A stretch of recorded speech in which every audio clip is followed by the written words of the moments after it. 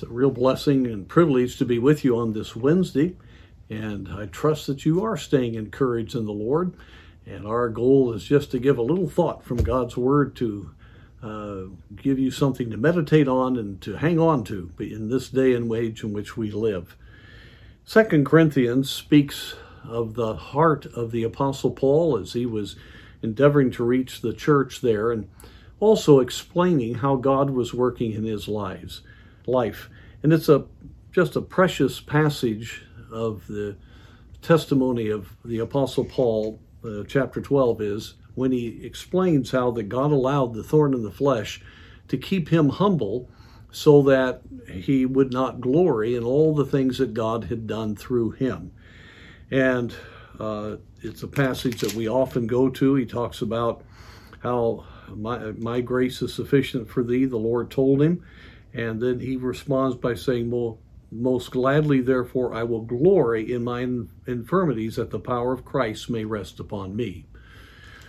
Well, the reason I go to that is I want you to see the context when you go back to chapter 11 of 2 Corinthians. He's speaking of all that he had gone through for the sake of the gospel. He was dealing with some of the boasting that the Corinthians were involved in regard to their spirituality, and there was a demeaning attitude toward the Apostle Paul. And he says in verse 30, if I must needs glory, I will glory of the things which concern mine infirmities. Now, isn't that an interesting verse? He said, I'm not going to glory in all the things I've done. I'm not going to glory in all of the opportunities I've had. I'm going to glory in mine infirmities, because the weaknesses that I have are the very tools that God can use to cause me to be dependent upon him, and then to see God work because I am dependent upon him. Those infirmities cause me to know the heart of God more, to know the Word of God more. And as a result, he's saying, I'm always growing through infirmities. He speaks of that, how tribulations work patience, and patience works experience, and experience hope, and hope maketh not ashamed, and the matter of love. It's just a wonderful progression of growth, and he knew all about that through the tribulations that he faced. And so he truly was thankful for anything that would help him overcome the flesh and dependence upon the flesh and pride and all those things that would greatly injure the ministry. He was very thankful for anything that would help him. And friends, we need to not be thrown by infirmities that come our way, both personally and the infirmity of a culture gone mad. Oftentimes we get very frustrated with all of that, but in our need, we're going to learn, and we're going to grow, and we're going to be far more what God wants us to be. When everything's going right for a believer, that's the most dangerous time in a person's life.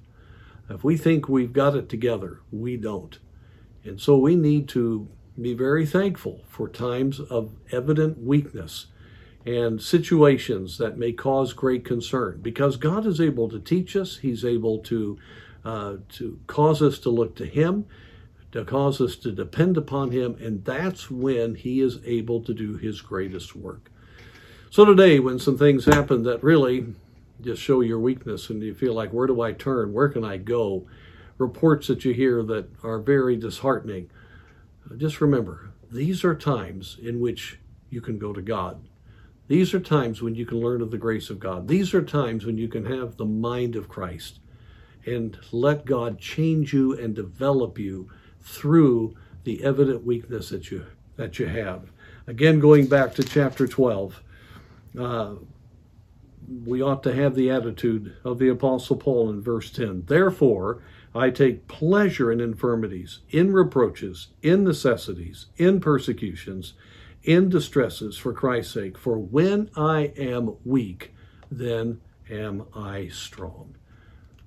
That principle is always true. And I want to encourage you, embrace it today, and you will realize that no matter what happens, this will be a great day of growing in the Lord.